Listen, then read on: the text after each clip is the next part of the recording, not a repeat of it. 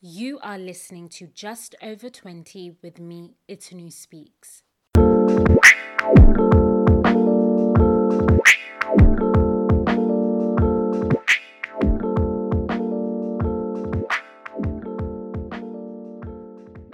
The Black community is often overlooked in the discourse about disability, but with sickle cell anemia impacting Black people at large, education about it is more important than ever.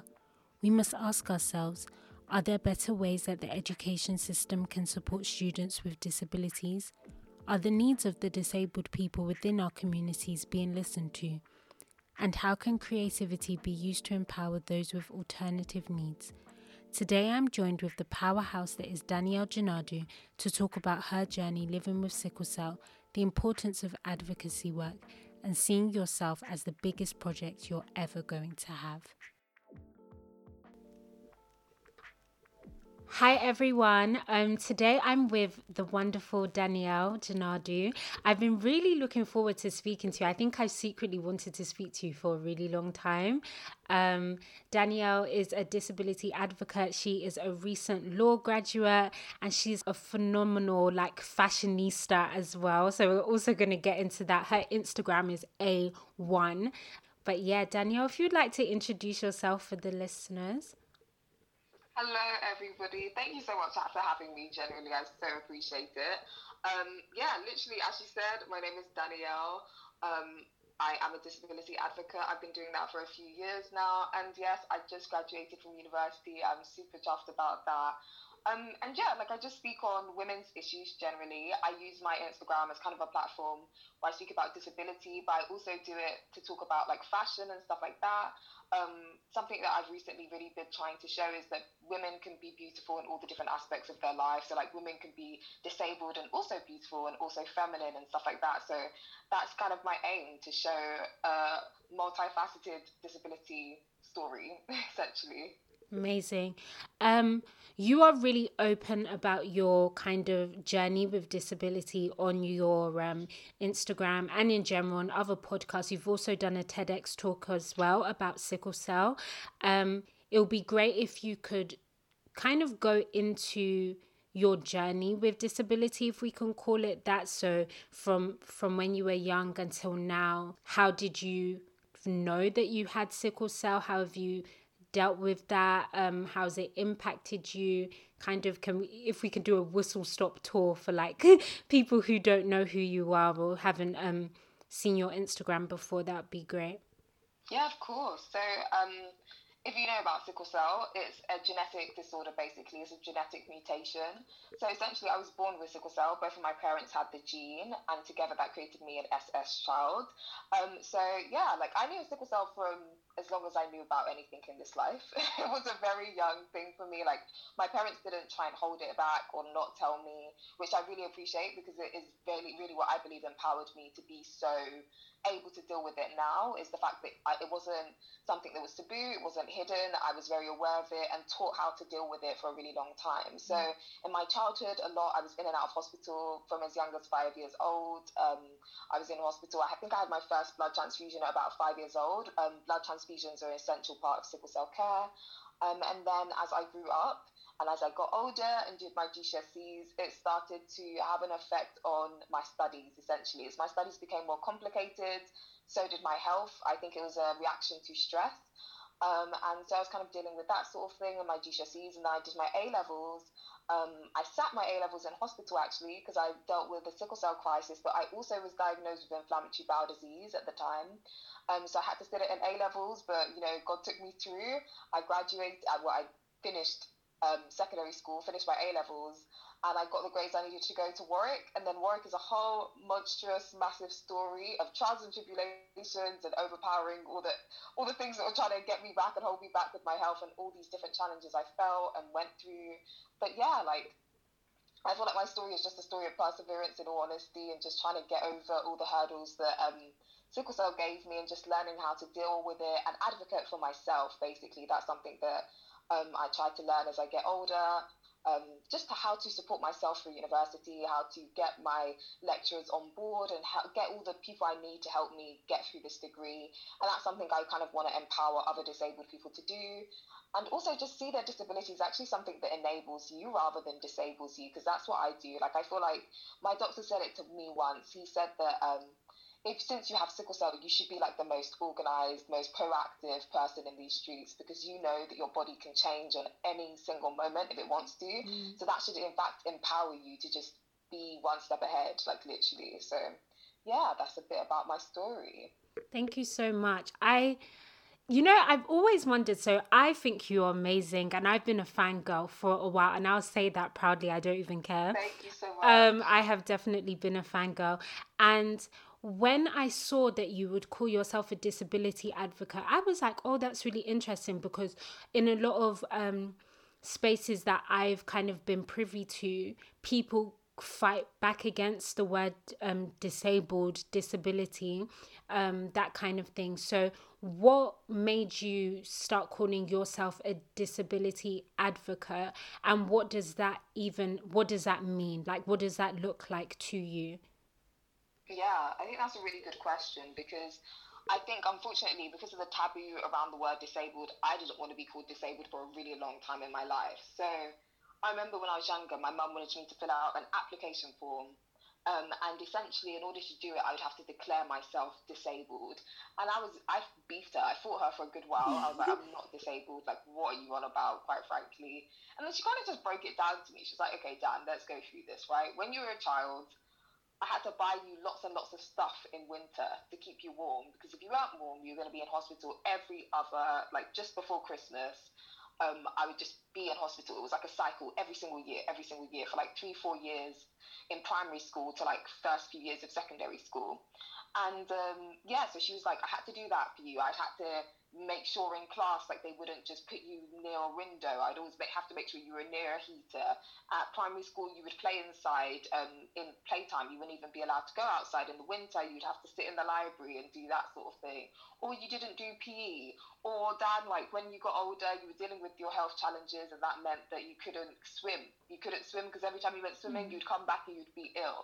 And she was like, all of these things, they essentially mean that you go through some sort of things that not every single other person goes through. These are all things that are quite unique to you and your experience, and they also cost a lot, right?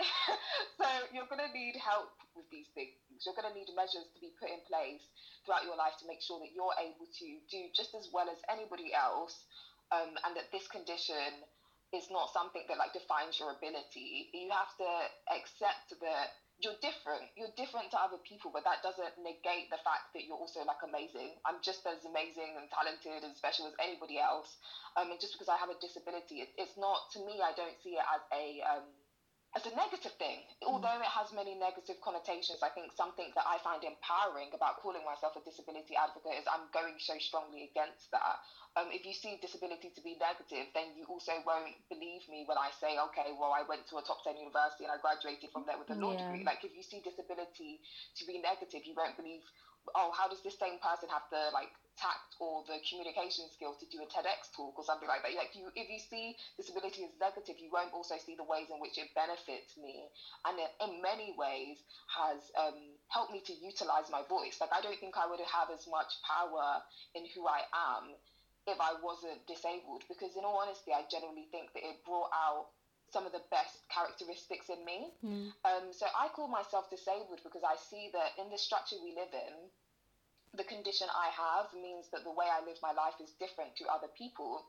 And the word for that is allocated is disability. And I'm okay with that. Like, I don't see it as a negative thing, because as I said, disability has empowered me to be different. But I think different is good. I think uniqueness is good. I think actually, if you look at the world, there is a plethora of identities and ways in which people look and are formed and stuff like that. And in fact, it just makes us richer for it, to be honest. I see my sickle cell and the disability I have as a really weird sort of gift from God, in all honesty. I don't think that we're intended to be ill in this world. I don't think that's the plan. But I think that if you look at the way in which God does things, he turns around all that is bad and uses it for good. Like, God loves using the humble and raising it to another level. So that's how I see it. But yeah. And for you, in your advocacy work, is it about empowering other people to see their disability as something that doesn't have to limit them? 100%. Literally, for me, yeah, I see my disability as something that gives me tact. It helps me to see the world through a different lens, in fact, which makes me really unique. In fact, it's like a unique selling point, quite frankly.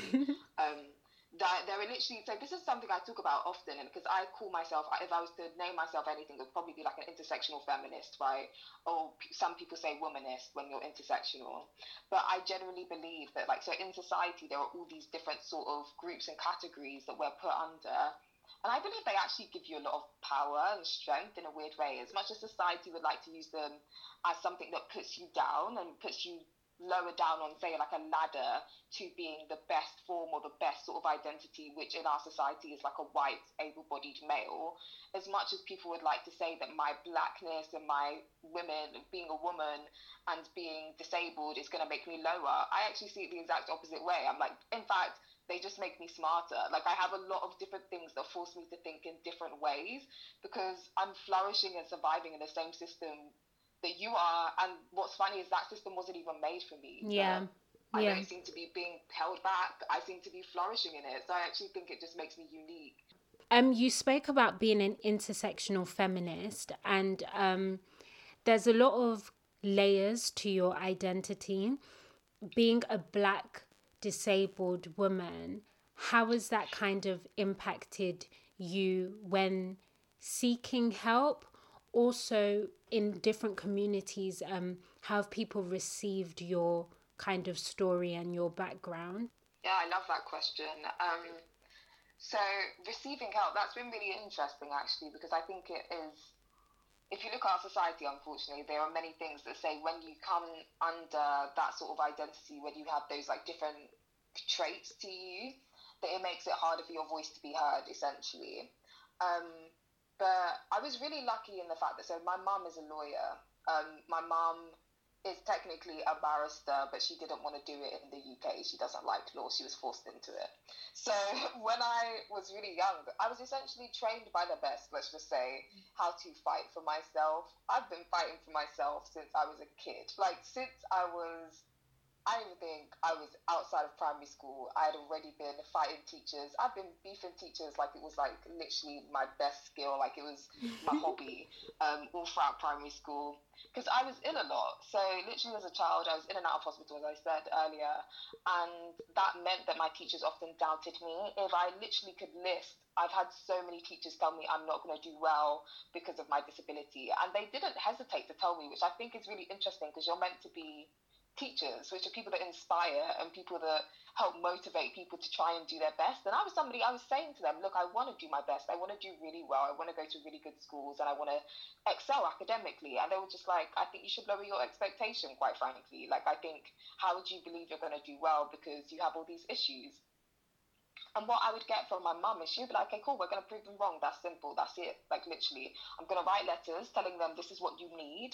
So from a really young age, I learned how to write for myself. So be an advocate for myself essentially through written word. Mm-hmm. So I'd write letters to teachers. I remember I'd literally thrown myself into teachers' offices and be like, some teacher predicted me a B. I want to be predicted an A because I want to get an A so I can go to this school and do my A levels there, or so I can go to university, a good university. I have beef teachers literally so many times. So many teachers. I remember in my GCSEs, like I was doing my history GCSE, and I got an A for my year 10 GCSE. And then parents' evening came round, and the teacher predicted me a C overall grade because she said, "Why do you think you're going to get an A this year? You're always ill." And I remember my mum was with me. We both were in amazement because we were like, I literally got an A and I was ill last year too, so what is your issue? But we just both looked at each other and we kind of looked at her and I was like, no, you need to predict me an A. Yeah, nah, this is not acceptable. And what makes you think that I won't do well? Because I did well before and the same person is here, so what is it? And I remember I got an A star. I literally got 100% in that exam. Oh, wow. And I wanted to go to her. I wanted to shake the thing in her head and be like, look, you're mad, don't ever step to me again because I'll slap you. I was so angry. I was so furious.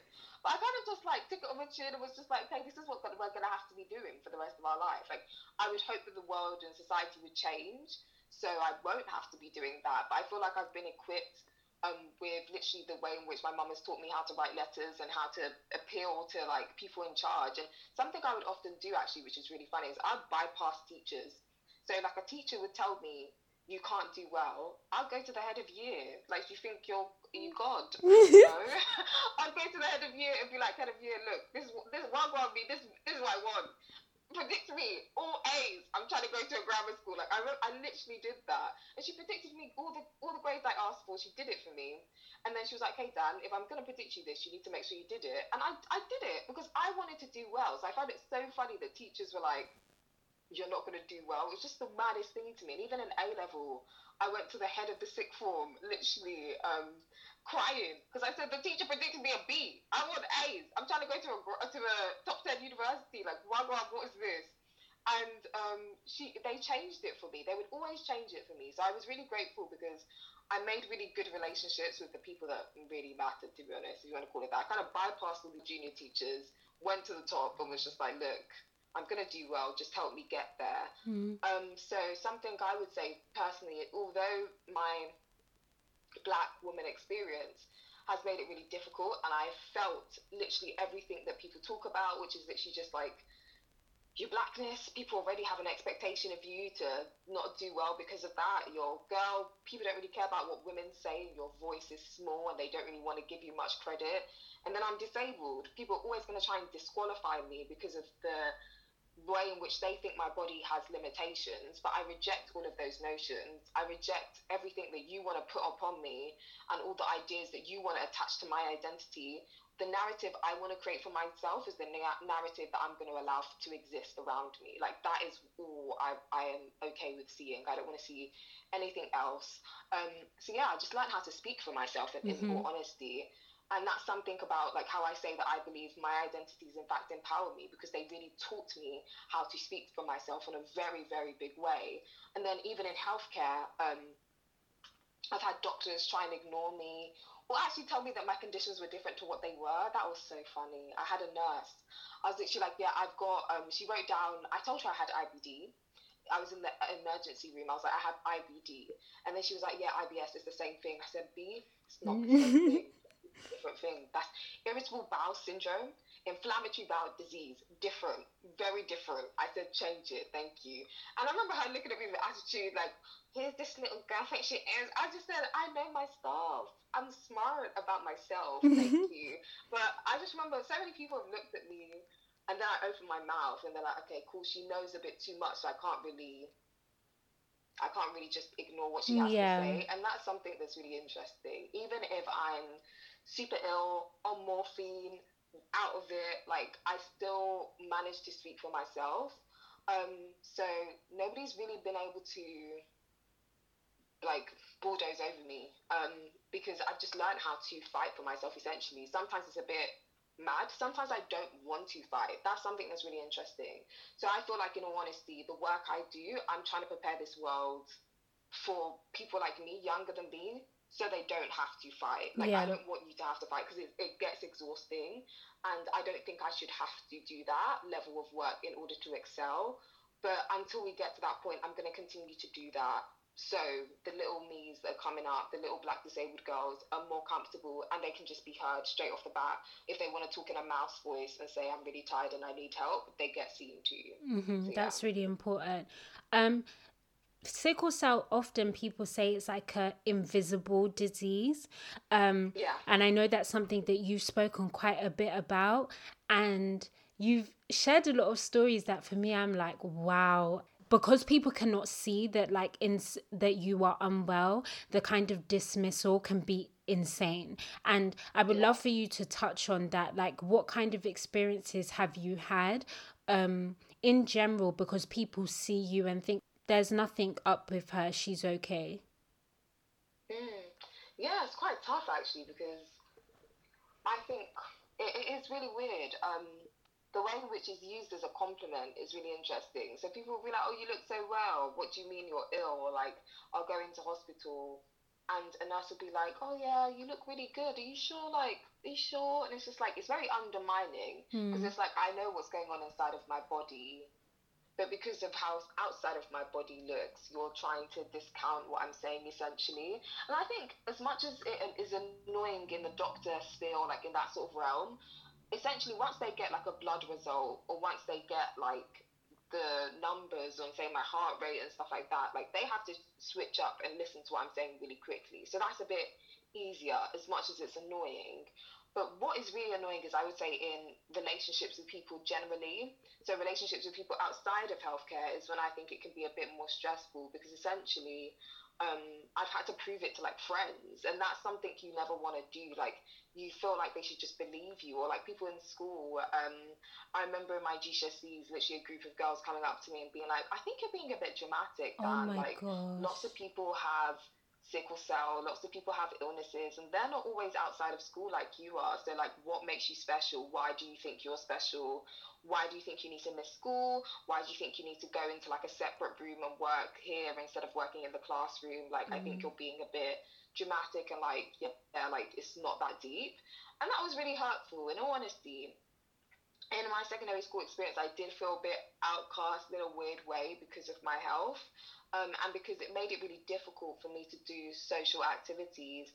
And that, there's a bit of what would you call it, cognitive distance, or like, I don't know exactly, I can't remember how the term exactly goes, but like, it doesn't make sense to people, because it's like, I see you and you look like this, but you're telling me this is your reality and it's completely different. How am I meant to respond to that? And I remember with school, with friends and stuff like that, like they would have a party, or like they would go to Winter Wonderland, and I wasn't allowed to go because it's cold, it's outside. I was outside in the cold, and I felt like they just thought I was being really dramatic, in all honesty. And then it becomes a thing when you're older, where you actually struggle to believe yourself, because so many people have been telling you like, "Oh, you seem a bit dramatic, you seem a bit like, this isn't even that deep," because I look fine. And then there becomes that whole thing of like, am I just being lazy, or do I have this condition?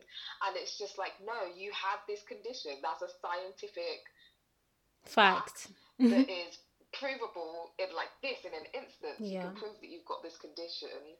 But I guess society makes you feel like, yeah, like you've got that disease. There's this disease that I always joke to my mum about. I wonder if I just have that illness, where people think they have illnesses.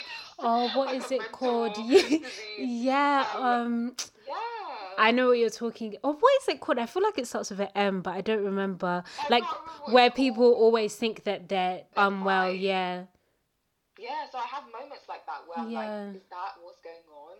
And then what is actually really reassuring, which is weird, is when you go to hospital and maybe they'll like diagnose you with something else, and you'll be like, I wasn't insane. So it's really weird, but diagnosis actually give clarity, and they help you to be like, oh, I wasn't just like making crap up in my head. This is actually my reality.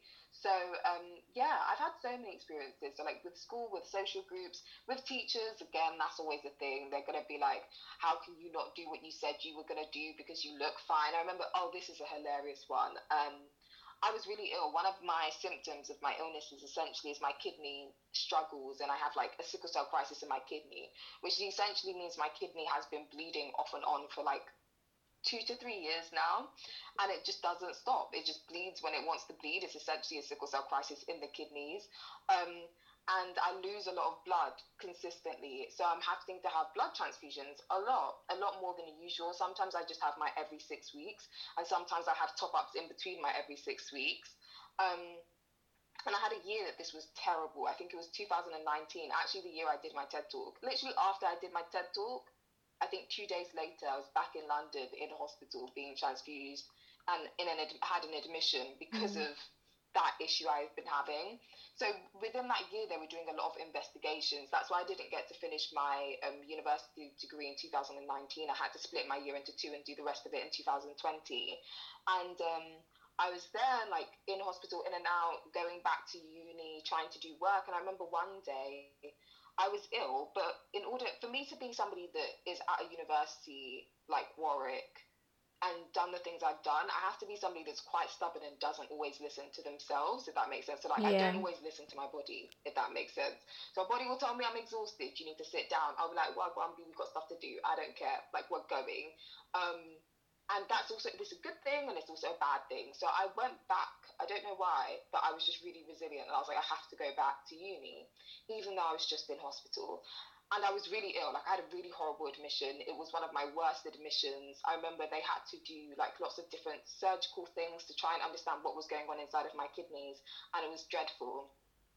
I went back to my university for 2 days just to get some stuff and to go and meet my teachers, because part of my learning how to advocate for my advocacy, to advocate for myself, advocate for yourself, was I would always make sure my teachers were up to date with everything that was going on with me. So they couldn't try and swindle me one day and be like, we didn't know about any of this, you're kicked out of uni, which is what happened to so many people at my uni that weren't basically informing their tutors of the stuff they were going through. They would like just kick them out because they'll be like, you're not, what do you mean you're ill? You didn't tell me this ages ago. So it's really important to update your uni on what's going on with you. So I went to go and see the director of wellbeing, if she wants to call herself that, because she was slacking, quite frankly. And she said to me, I presented myself before her. I looked how I usually look. I'm not going to look dead just because I'm ill. So I had my wig on. I was wearing a cute fit, but it wasn't flashy, but it was put together, right? I looked healthy, let's just say. I had a bit of CC cream on my face. There was a bit of foundation. I was looking a bit, I don't use foundation, CC cream. Had a bit of highlight, you know, just trying to make myself look alive, a bit of Vaseline and mascara. And I rolled up in her office and she was like, oh, you look so well, you look so healthy. The same usual, that's what they always would like to throw my way. And then she was like, okay, so you have a piece of work due. So do you think you'll be able to do it before your next operation on Monday? It was a Friday. Okay. I just sent her my discharge letters from the fact that they let me out of hospital for a few days, but I'm going back to have like a surgery on Monday. So I was there on a Friday with a piece of work due, like a big piece of work due. So do you think you'll be able to do it between now, the Friday, and the Monday of my surgery?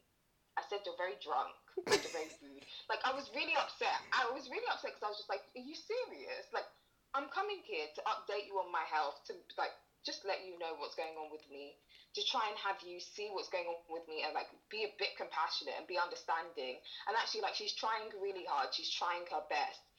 And you're trying to hit me with, oh yeah, can you do that work that was due? I just came out of hospital. I'm just going back on Monday, and you think it's appropriate as the wellbeing officer to try and ask me for work to do in a weekend, rather than to try and be like supportive and be like, we'll do whatever we can to support you, Dan.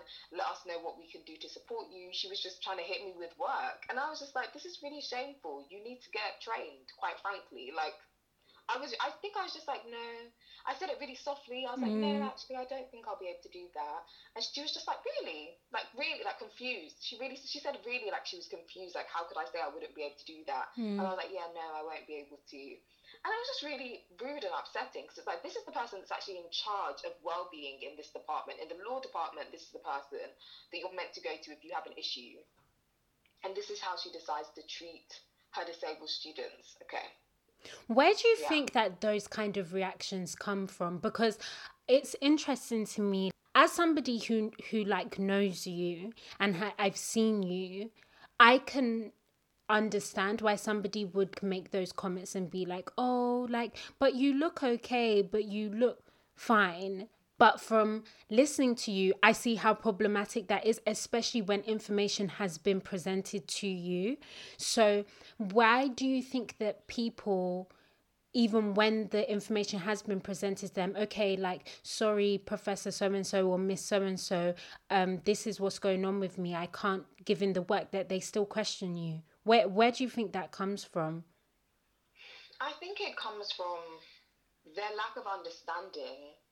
And although they would like to say that they're trained, because I actually went back to Warwick, so this is really interesting. Warwick invited me to do a talk on International Women's Day on, what was it? I talked about disability and race in like high institutions. So basically in higher education, Warwick University, those sorts of institutions where it's the top 10 uni, so they care about numbers.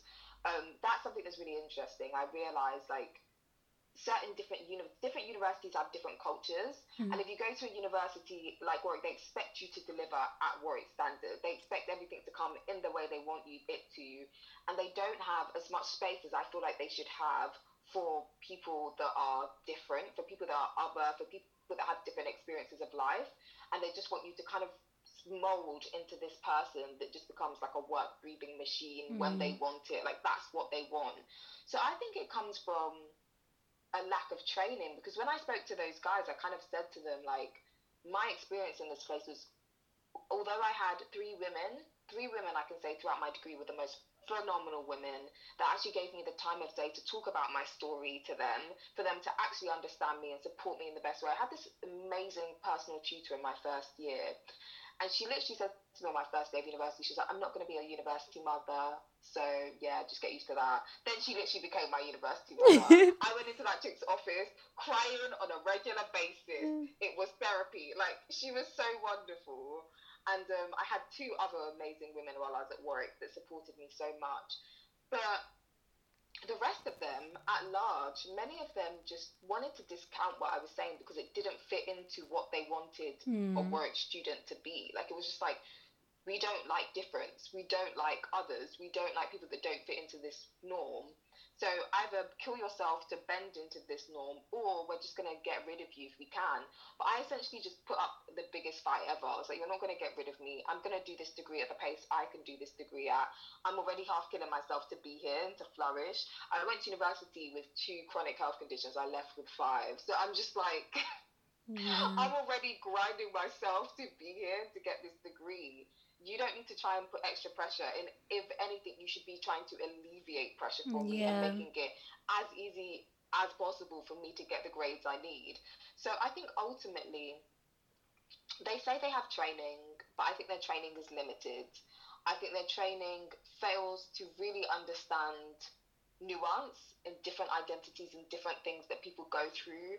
I feel like their training just isn't up to par, in my personal opinion. I think they need a lot of it, intersectional training, which is interesting, because if you look at universities like Warwick, there is no black people on staff. At least in my department, I think I've seen like 1 or 2 black people in the whole of that staff in the law department.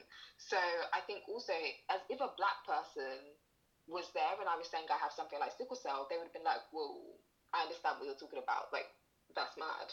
But because it was like white people, I was saying sickle cell, they're probably just like, I don't really know what that is. Yeah. If I went in there and was like cancer, they would have been like, we'll do everything we can do to support you. Yeah, So oh my, do you know what? That is mad. So you know, like, proper deep in, I'm really deep in what you're saying, because obviously sickle cell is quite prominent in the black community, especially like, I may be wrong, please correct me, in the Nigerian community is quite prominent as well, right? Isn't it? We have it the most in the world. So half of the babies that are born with sickle cell every year, I think it's like 150,000. Yeah, 150,000. So are born with sickle cell that are from Nigeria, because there's 300,000 in the world, and it's half of those are Nigerian alone. So yeah. Do you know why that is? Does anyone know why that is? So sickle cell is a reaction to malaria. It's actually a mutation that was created to try and help human beings not to get malaria, but then just kind of like flew back in our faces and tried to kill a whole group of people off, essentially. Wow. Yeah, so I don't know if maybe in Nigeria there's more malaria than there is in other places in the world. I don't actually know why it is mostly in Nigeria, but it's really interesting. Wow. Sorry, I feel I interrupted you there, because your main point was that if you said to a tutor, oh, I have cancer, there's going to be a different response, and that's really true. And the thing is that if that person as well was being mistreated by staff or by other students who had a more kind of prominent and well-known illness, I think there would be a lot of attacks from the outside also, because it'd be like, how dare you do that to this student? So that's very heartbreaking, actually. That's got my nerves. I think there's not as much compassion, in all honesty, for people like myself that do. I'm actually really lucky. So this is something I've noticed. I get away with, how would I describe it? As a black woman, because I'm very intimidating, intimidating in my look. So I'm really short, I'm really small. Yeah. I don't look like I'm much of a threat in general. I've noticed I get treated fairly well as a black woman. People often look at me and think I'm a victim, if that makes sense. So people Yeah. help me. It's something that I find really funny. I always come home and joke to my parents about it because, like, say I'll be on the train with a massive suitcase. This used to happen to me all the time when I was coming back and forth from uni. Like, Relatable. Yeah. men will be helping me with my suitcase on a regular occurrence because I look like a victim. Like, I'm holding this suitcase it's like the size of my body. Men just love to save the day. They love to be like, oh my god, I'm a superhero, Clark Kent. Yeah, look at me. So I let them. I'll be like, yeah, you wanna? Some guy, he took my suitcase for like 10 minutes down the road, like a whole thing. He pulled it for me in the middle of London. Yeah. It wasn't even like he was trying to move to me or anything. I just looked like a victim. Yeah. So he wanted to help me. And you say, keep pulling. I will direct you. Literally, so like, it's so funny, and I've had those sorts of experiences all the time. So I realised I'm even, how do I put this, an unintimidated in black women. So I get a decent amount of compassion, but I know categorically the two ways. If I was a more intimidating sort of black woman, I would not be treated the way I have been treated, the level of some small level of compassion that I've been given. And then I also know, but then I know if I was a blonde chick, if I was a blonde blue-eyed girl, it'll be people different. would be prostrating on the floor to make sure I was taken care of. Like, people would be going above and beyond to make sure I was taken care of. I know that and that's clear. If you just look at the way in which black women are dying in hospitals in the UK in childbirth, everything I'm saying makes sense. It all adds up. If you just look at the way in which black people are dying at just rates that they don't make sense, they don't add up. Why is that? Because people don't understand black pain when they see it.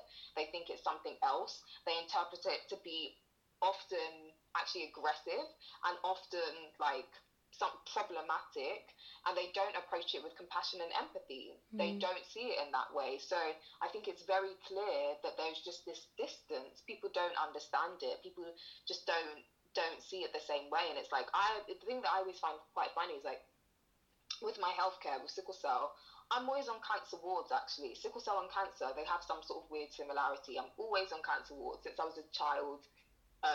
Yeah, that's just always what happens. And it's weird because I've seen a lot of cancer patients die on my wards. Sickle cell is long term, so it's a bit different in its way in which it's long term, but it disintegrates the body slowly in lots of different ways. You get older, it gets more complex. And it's only long term because we're learning how to deal with it. Before, actually, people with sickle cell, there's a Nigerian phrase for it. But in Nigeria, they used to be called the children that come and go, because the death rate, they don't even make it past into their teenage years. Like, they just die immediately.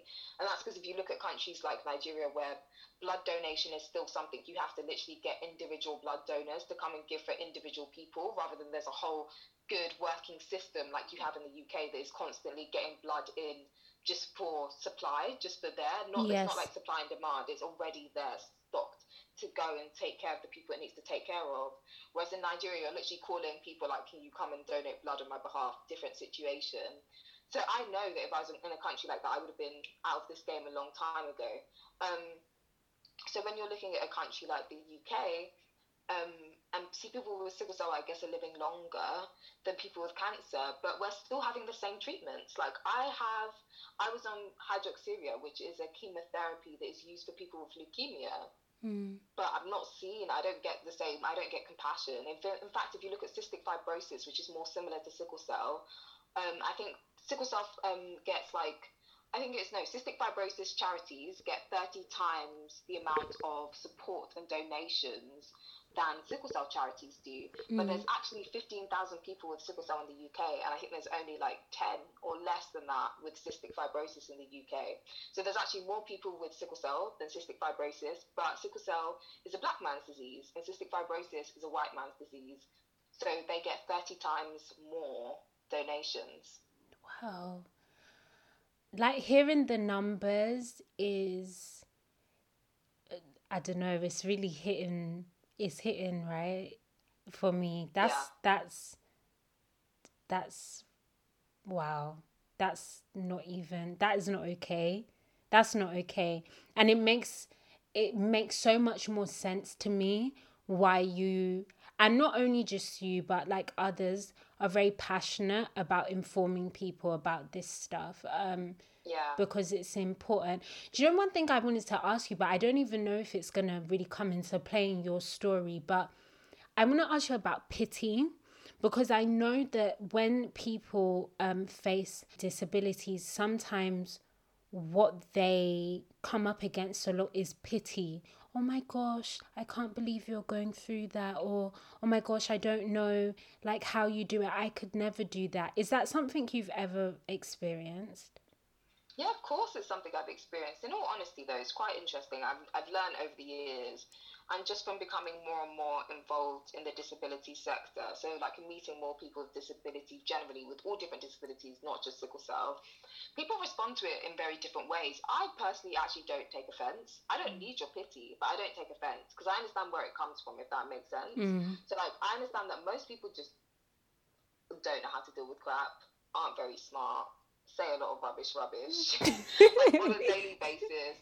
Most people just don't know how to deal with stuff. So I'm not actually somebody that will be up in arms. Like, I don't, you'll be like, I'll just be like, it's cool, babe, don't worry, I'm good. Like, I can take care of me. Like, I've been doing okay, don't worry. Like, that's kind of more how I approach it. But I do know a lot of people are just like, I don't need your pity. That's just personally not how I feel. Just because I feel like it comes from a good place. But I think I prefer to just train you how to show compassion towards me, donate blood, be like, that's how I'll show you how I want to be taken care of, basically. So instead of me fighting to you for the way in which you decide to, I'll just be like, no, this is what I want instead. So if you want to come on board and you want to be an ally, quote unquote, of disabled people, listen to disabled people when they ask you for stuff. Just don't give them pity in the way that you think it makes sense. Do what they actually ask for. That's kind of how I see it more. So yeah, I'll just tell you what I need from you rather than your aimless, unproductive pity. Yeah, that makes that makes a lot of sense. That does make a lot of sense. I guess to wrap up, I would love to quickly touch on your Instagram. Now, Danielle's Instagram is probably one of the most phenomenal feeds you will ever see. It is so like, wow. No, it's actually because I met you first. So I was like, oh, hey, like Danielle. And then it's, oh, follow you on Instagram. And then I saw your Instagram. I was like, wait, what? Like, what is going on here? It's so lovely. And on your Instagram, you do a lot of advocacy work. So in your stories, in Danielle's stories, you'll often leave educated. You'll do a whole degree module in 2 minutes. And I love it. So I would love to know, why did you choose to like make your Instagram the way you have made it? And is it something that you find quite empowering? Is it like a little side project? Tell us a bit about your Instagram. Yeah, so it's definitely my little side project. I love how you put that. So a weird, interesting fact about me is before I wanted to do law, I wanted to do fashion. So I did work experience at Vogue when I was like 15, and that was my dream. That was what I wanted to do. I did like textiles A level, no GCSE. We didn't carry it on to A level. We decided to do other things at that point. But I loved mood boarding. Like mood boarding in my coursework, I was that person that was always just going above and beyond because I loved it. Like I loved the whole idea of putting together concepts on like these large, massive sheets and like just putting together massive concepts of like, okay, we're making a corset. Here's lots of designs of a corset, and like this is the coloring in which I want. And I remember I would actually spend more than they actually wanted me to spend. Like I would do more than they actually asked. I would go to the craft stores and buy like different color A3 pieces of paper and like just do the most. Doing the most. I was doing the most. So I really, really genuinely love art and fashion and design. I never wanted to be a fashion designer, but I wanted to be I literally say the first thing I said, this is typical my way of moving. I'm learning how to just be a bit more chill as I get older, but I wasn't chill at 15. I just had a level of vim that I no longer have, unfortunately. But I literally rolled up in that lift and said to like the assistant that was bringing me up, she was like, oh, what do you want to do in the future? Because like you're obviously at Vogue, like what do you want to do here? I was like, I want to be the director, the editor-in-chief of Vogue magazine. Like I said it full flat Yeah, out. right. Like, Yeah, what I want, yeah. like look at me fly. And I said it with my chest, and they loved me because I went above and beyond. I came with a book and a notepad of all my favorite designers written out. Like I had a whole catalog of it. I Wow. was ready to come and finish them, and they actually asked me. They said, if you want to come back, you can. But by that time, I realized that I kind of wanted to focus more on law. And I wanted to do something that I think would help other people, because ultimately something that's really important to me now is advocacy for all sorts of intersectional groups. I believe that if your journey as a human being doesn't involve making other people's lives better, then I don't really know what your aim is on this planet Earth. Because I feel like there's a lot of people here to be taken care of. There are a lot of issues of injustice in this world, and I'm somebody with a massive heart for injustice. Like my heart burns. It's not. I'm not a small. Like I'm not a small. I'm really. Oh, this is really sad. I No, cry. Like no, I can see that on your Instagram. That's why I'm saying every day Danielle will be like, "This is wrong," and I'm like, "You."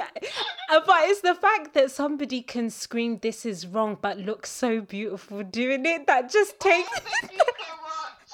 That just is just like, wow, this is No, I'm fighting everyone. no every day, no everyone. every single no. Listen, Danielle, you need to understand. It's every day, every second of the day, and it's a variety of things. It's not the thing is, it's not funny, like guys. That the laughter isn't to make light of injustice. It's just to laugh at the vim of one person. Literally. It's real.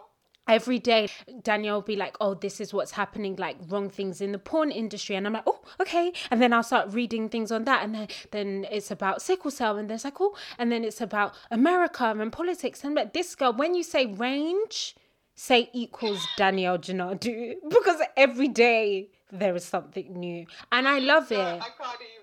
I love it. I actually love it. I love the fact that you use your social media in a very socially conscious way, and obviously everyone can do whatever they want with their social media platforms. But I really appreciate the fact that, for me personally anyway, that I can go on your stories and learn and Yeah. and learn, and it's actually genuine. Like, read this, sign this. Do something, please. XOX. Yeah. I just want to use it because this is the thing. Like as I said, like my heart for injustice now is really it's there and it burns. And I'm just like, okay, how can I do my part in this world? Like how can I do my part to make sure I leave it with making somebody else's other than my own life good? That's just something that I feel like every day, to be honest. I think something that this is another thing that I think being all the identities that you want to call me, if you feel like they're fit or whatever, like being a black woman with disability, I think has made me acutely aware of the injustice in the world and the issues there are in this world that need to be resolved. I think even if I don't have the same identity, I have far more compassion than I would have had without these illnesses and without these different identities, because I can see how it feels to be subjugated. I can see how it feels to be deemed as less than because of something you can't control, or something that is not actually your fault, or something that is actually to be praised and to be worthy of love and desired. But a society has decided that I want to diminish this trait about you. So I feel like I understand how those things feel. So now I'm just like, cool, I'm just going to fight against it. I'm going to help to bring down that ladder that puts people in certain positions because of where they come from. Actively. I want to do that actively, and I use my social media to show that I can be a multifaceted babe. Yep. I can be in love with fashion and care about fashion whilst also saying that fashion has a lot of issues and that the industry is too fast and it needs to slow down because there's such a thing as slave trade. And if you live in the West, you are definitely in some way hand in the slave trade system. Like there is something that you're benefiting from because there are slaves in this world, essentially. So how can you be more mindful? Support these charities. Try and give back to these charities. In fact, try and be a bit slower with your fashion intake and try and shop in a way that is, sustainable. Shop less. Think about where you're shopping from. Make small steps every single day to try and make your life more ethical, is how I see it. I know all of us can't afford to just completely cut out high street brands because we're not at the top, we're somewhere in the middle. But I still think we can try our hardest to make this life better for other people. And yeah, join with charities that support those people. And like, I also want to show that I can be disabled and I also can be somebody that cares about how they look and flourishing and beautiful, and try and show you different outfits and styles. Like, just because I'm disabled doesn't mean I can't be all these other things. It doesn't limit me. It doesn't make me less of a human being. So yeah, that's just something I want to show with my Instagram. And I keep trying, and I keep No, trying to get better with you're time. doing great. But You're yeah. doing great. If you could leave the listeners with something that they can do to kind of be true allies to the sickle cell cause, can you please share those things? Of course. So number one is sign our petition to be involved in the MEDEX exemption list. So essentially, people with sickle cell still have to pay for prescriptions, but if you look at the stats and the facts, which I have on my page, basically they're suffering because they have to pay for their prescriptions.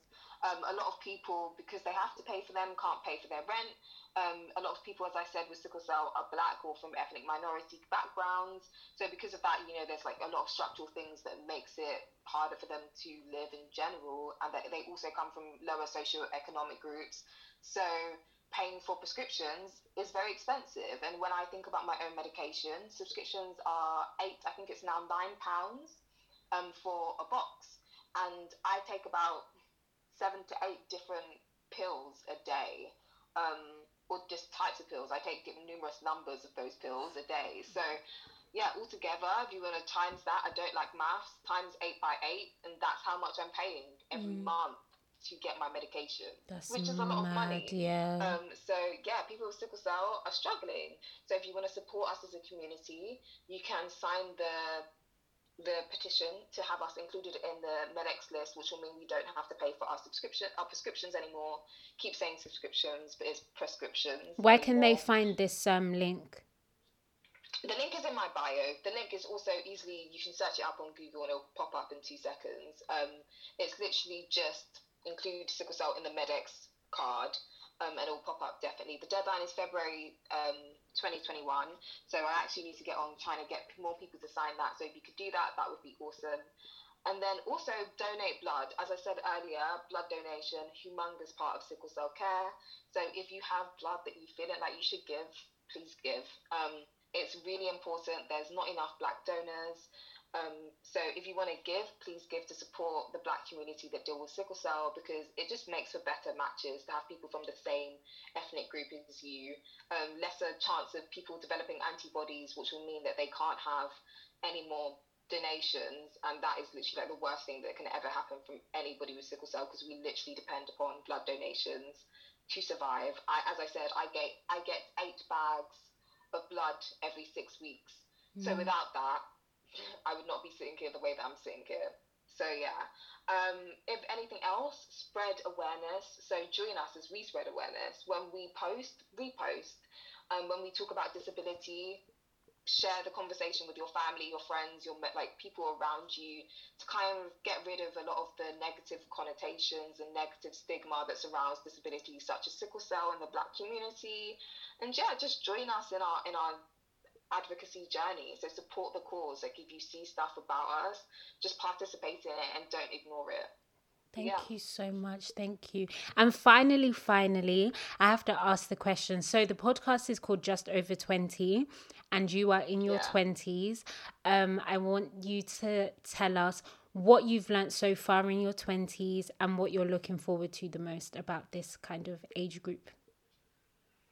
Okay, I've learned that in this life, I'm trying to have progress over perfection. Yeah. I'm a perfectionist by nature.